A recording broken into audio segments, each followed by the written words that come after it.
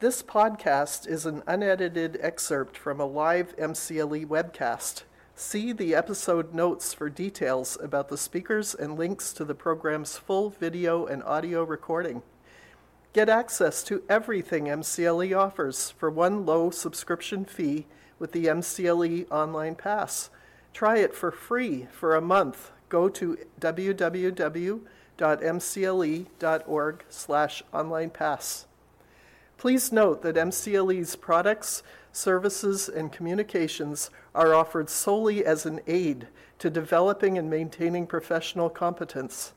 The statements in this recording may not apply to your circumstances, and no legal, tax, accounting, or other professional advice is being rendered by MCLE or its speakers. For full terms and conditions, see the MCLE website. So today I'll just be going over the investor's perspective on affordable housing. I have a brief agenda here, which is just providing a bit of background. I'll share a little bit about common investment structures and key business terms and investor risk protections. And then I'll wrap it up with investors' motivations in LIHTC, which is basically why do investors invest in low-income housing projects. So I think it may be good to just take a step back. I know we've all sort of highlighted a lot of these already, but I did just want to touch on what the federal low-income housing tax credit program is. And the program subsidizes the acquisition of construction, rehabilitation of affordable housing for low and moderate income tenants. The program was enacted in 1986 as part of the Tax Reform Act, and it was made permanent in 1993. And the IRS sets forth rules for the program through Section 42 of the Code, which we've all been referencing throughout our presentations. And the administration of the program itself resides within the states.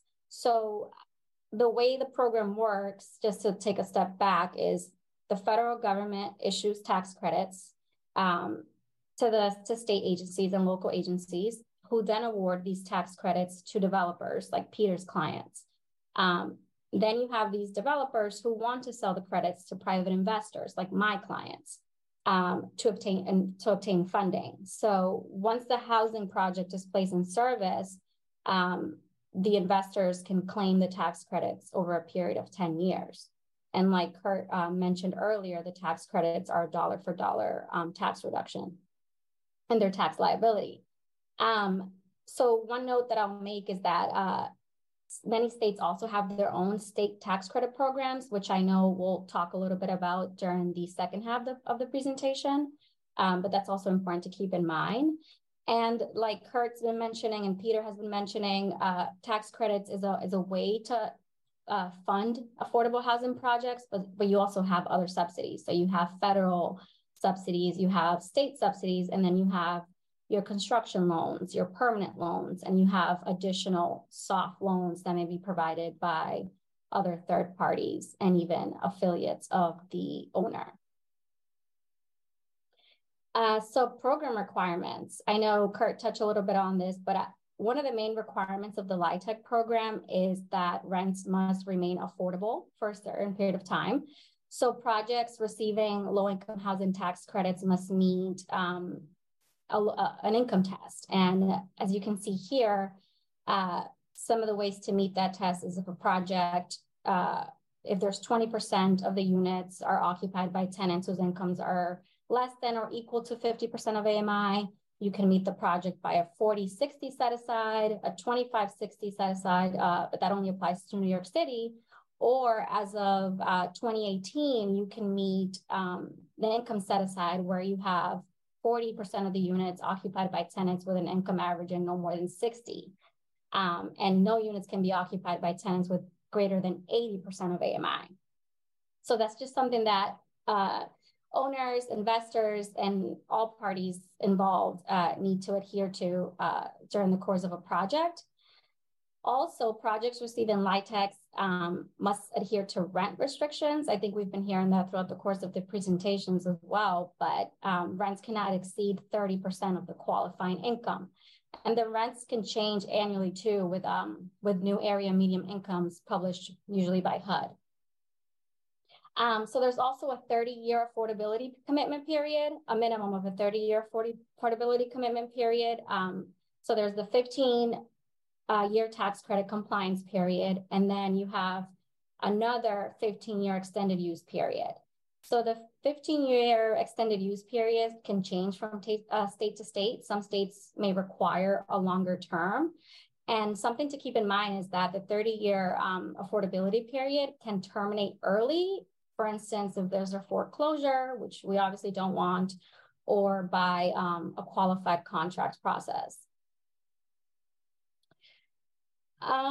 So applicable for percentage. I know Kurt touched on these, so I won't dive into them a whole lot, but there are two types of credits that you can get in an affordable housing project. You can get 9% credits and you can get 4% credits. There are different award processes for both of these. And one thing to note about 9% credits is that these are generally more competitive. And they apply to new construction projects or substantial rehab projects. And these are not financed with tax-exempt bonds. Then you have your 4% projects, which apply to new construction and substantial rehab. And these are financed with tax-exempt bonds, which is what Kurt was discussing earlier relating to the bonds.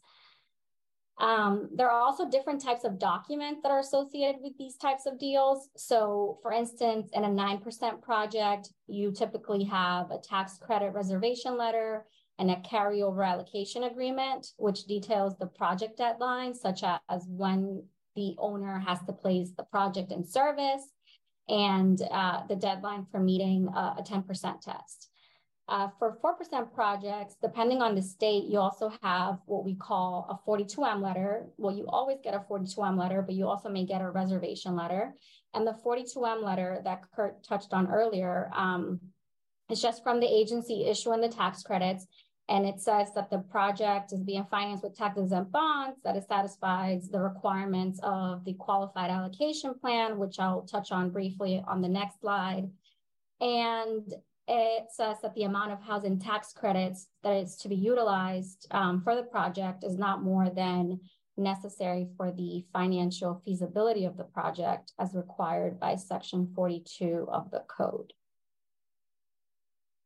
So qualified allocation plans. So states must adopt a qualified allocation plans in order to allocate LIHTC, low-income housing tax credits. And the qualified allocation plans is something that the developer really analyzes before starting the application process for credits.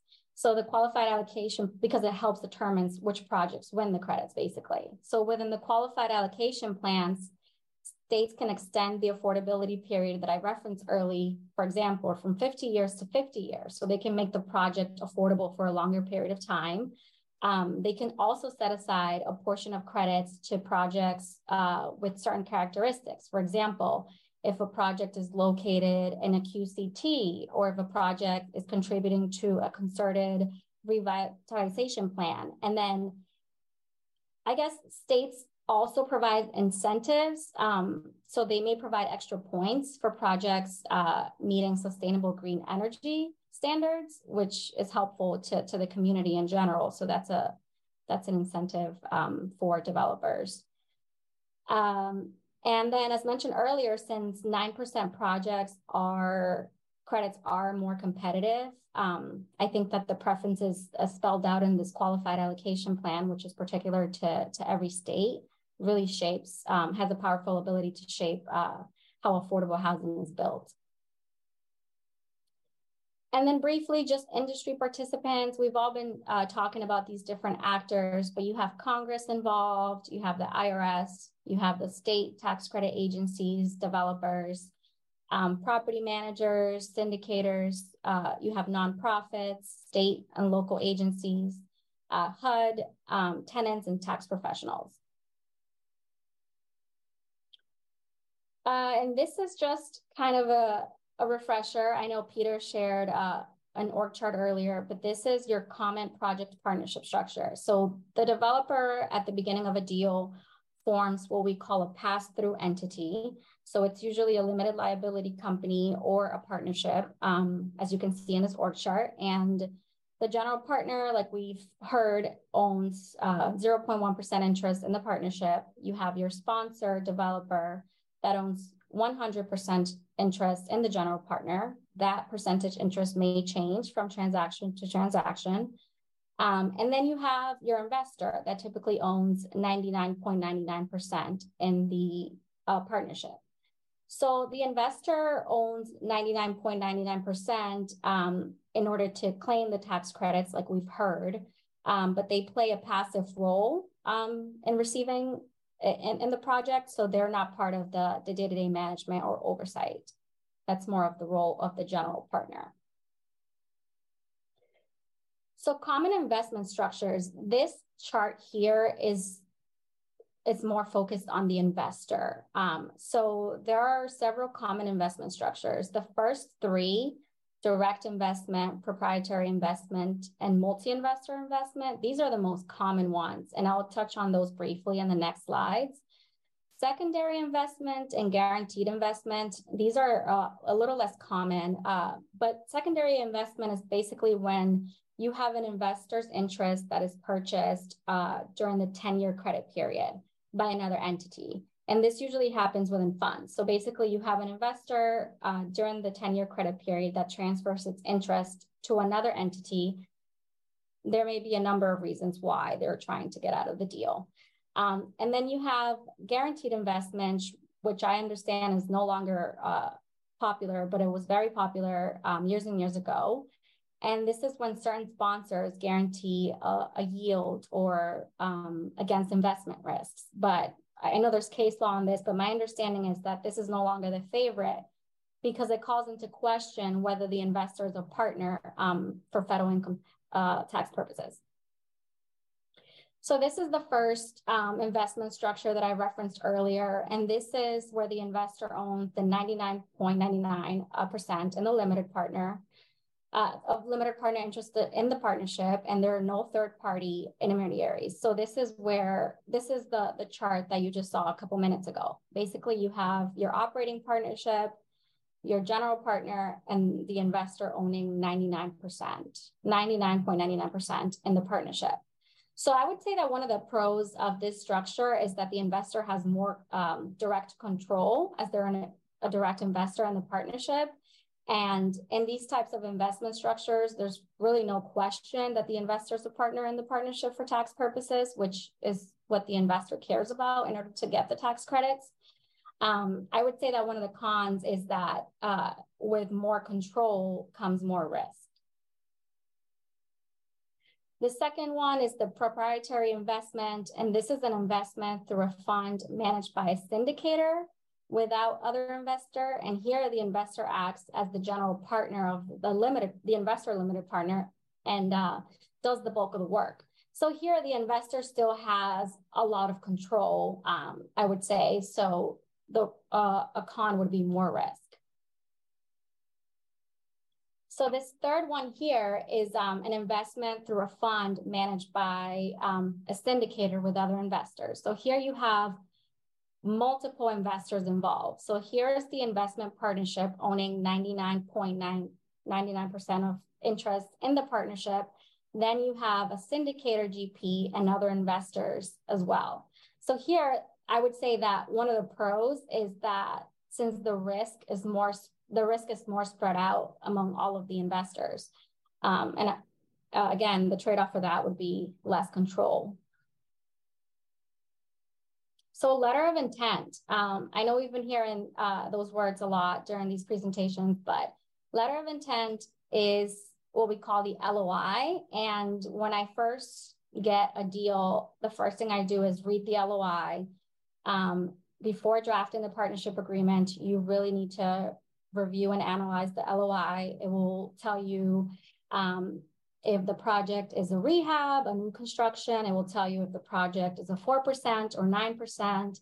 It will tell you the number of units in the project, whether the project has rental assistance. It will let you know how many loans are coming into the project and the terms of those loans. Some of the terms may change from the initial LOI stage, but when you draft the initial partnership agreement, the developer is really looking to see that the terms are mirrored in the partnership agreement.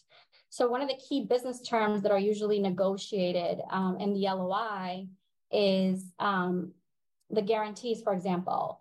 What is the general partner guaranteeing and the guarantors guaranteeing? The cash flow distribution, what we call the waterfall, what Peter touched on earlier, and removal.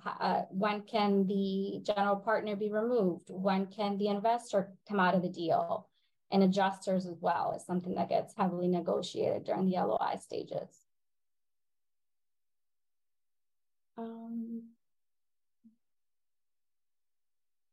Okay, so major investment risks. We've been mentioning all these risks, so I may just well highlight them. So I guess that from a tax perspective, one of the major risks is the recapture of credits. So the IRS has the right to recapture previously allocated credits or future credits if the project does not comply with the income test that I referenced a few slides ago, or the rent test, or other project restrictions during the initial 15-year compliance period. From an operational perspective, the loss of property through foreclosure would result in a recapture of provided credits or future credits. Construction and lease up, units must be completed and rented to qualifying tenants to receive credits. And finally, a weak or overextended sponsor is also a major investment risk. So key business terms continued. I won't dive into all of these, but these are terms that as Investors Council, we really highlight when reviewing loan documents. I know we've talked about recourse and non-recourse loans, but generally speaking, permanent loan documents must include express non-recourse provisions. And non-recourse, like Kurt was explaining earlier, is just that the sole recourse to the lender is the collateral, while recourse allow the lender to seize the collateral and other assets of the borrower. So the reasons why investors care that permanent loans have to be non-recourse is that it can result in adverse tax consequences to the investor, leading to a reallocation of losses and taking away credits from the investor, which is a conversation that could probably take hours. But permanent loan docs, like Kurt was explaining, may include standard exceptions to non-recourse, which includes bad acts like fraud, misappropriation of funds, etc. And we're generally okay with those to the extent that they're reasonable. So another key item that we highlight when reviewing loan documents is the removal of the general partner by the investor. So ideally, the permanent loan documents should permit the investor to remove and replace the general partner in accordance with the terms of the partnership agreement without the consent of the lender. I know some lenders push back sometimes, but at a minimum, we need to be able to remove the general partner and replace that general partner with an affiliate of the investor. Another big ticket item for investors is our ability to be able to transfer the investor interest freely without lender consent. Again, lenders, some lenders may push back on this, but at a minimum, we need to have the ability to transfer investor interest to affiliates. Notice of default and opportunity to cure. This is a big one as well. The investor needs to be able to receive copies of notices of default sent to the borrower. And we need to be able to cure a default on behalf of the borrower so the borrower doesn't default on a loan. I think Peter mentioned standstill language earlier, and that's, so usually when you have an affiliate of the owner that's making a loan directly to the partnership, we always request standstill language, which basically prevents the affiliate of the owner from declaring a default under the loan during the tax credit compliance period, or as long as the investor is a member in the project, in the partnership. Some of the other ones are due on sale clauses. We also ask the lender to permit subordinate financing, refinancing. Debt service coverage maintenance obligations are a big one for us as well. Amendments to the partnership agreement, we always request that the lender allow for amendments only for material modifications, and then assignment of tax credits, assignment of limited partnership interest, and assignment of capital contributions are also terms that we look for in those loan documents. So structuring tax credit investments. So some of the key investor provisions that we look for are noted here. So the tax credit adjusters, we always make sure that we have these. So the eligible basis adjuster, which basically adjusts overall amount of investor equity based on credits expected. Then you have your timing adjuster, which adjusts the investor equity for delays. These are very similar to the guarantees and the protections available to the lender. For example, we have a construction completion guarantee, which is basically the general partner covenants and agrees to cause substantial completion and final closing to occur. So this is, again, like Kurt was saying earlier, sort of an unlimited guarantee for unforeseen costs beyond what was, agreed to at closing. Then you have your operating deficit funding guarantee, which is the guarantor's covenant to provide operating deficit loans through the completion of construction should an operating deficit occurs, and that gets released once the project construction is complete. Again, some of the important provisions that we highlight are the removal of general partner. That is heavily negotiated in the LPA, in the partnership agreement. You have the removal of the management agent, the repurchase of investor interest. That one gets heavily negotiated in the LOI stages, and you continue to negotiate it during the partnership agreement. Then you have your operating and replacement reserves, which, as discussed, I believe Peter touched on these a little bit, but that just references that there are reserves, when they're to be funded, where the reserves will be held, and what the reserves can be used for. So title and survey, and why do the investors care? So in order to receive tax credits, the project partnership or the company has to own the project. And they must be able to construct on it or rehabilitate the project. And they have to be able to operate it in compliance with Section 42 of the code. So title and survey shows the ownership of the property, any potential ownership or use issues. So I know someone earlier had a question on zoning. So when we're reviewing title and survey, we would make sure that we're in compliance with zoning. For example, a developer may discover during the early stages of trying to get approvals for a project that you can't build a multifamily project on there. So the developer's role would be to get approvals from the city or the county to allow for multifamily housing. So that's done at the very early stages of a project. So once you get to the LOI stages and the investor gets involved and the lender gets involved, we would look for all that to be resolved so the title company can provide us with a zoning endorsement, which is available in the majority of states. Some states don't offer it, but the majority of states do.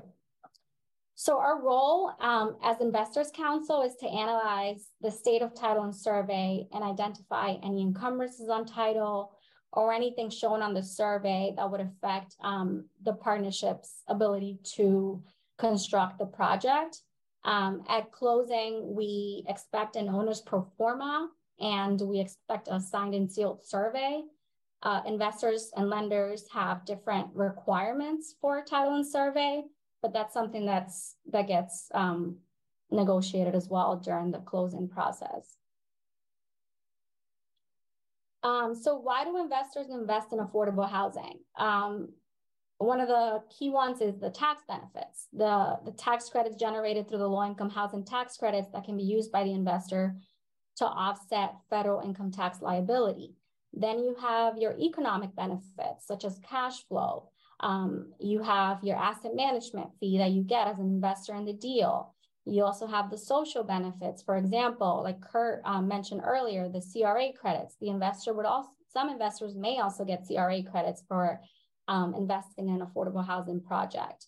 And then the fact that some projects qualified as green investment is also a social benefit. And finally, the geographic flexibility, including providing geographic diversification, which is also a plus. And that's actually it for me. I'll pass it over to Colette.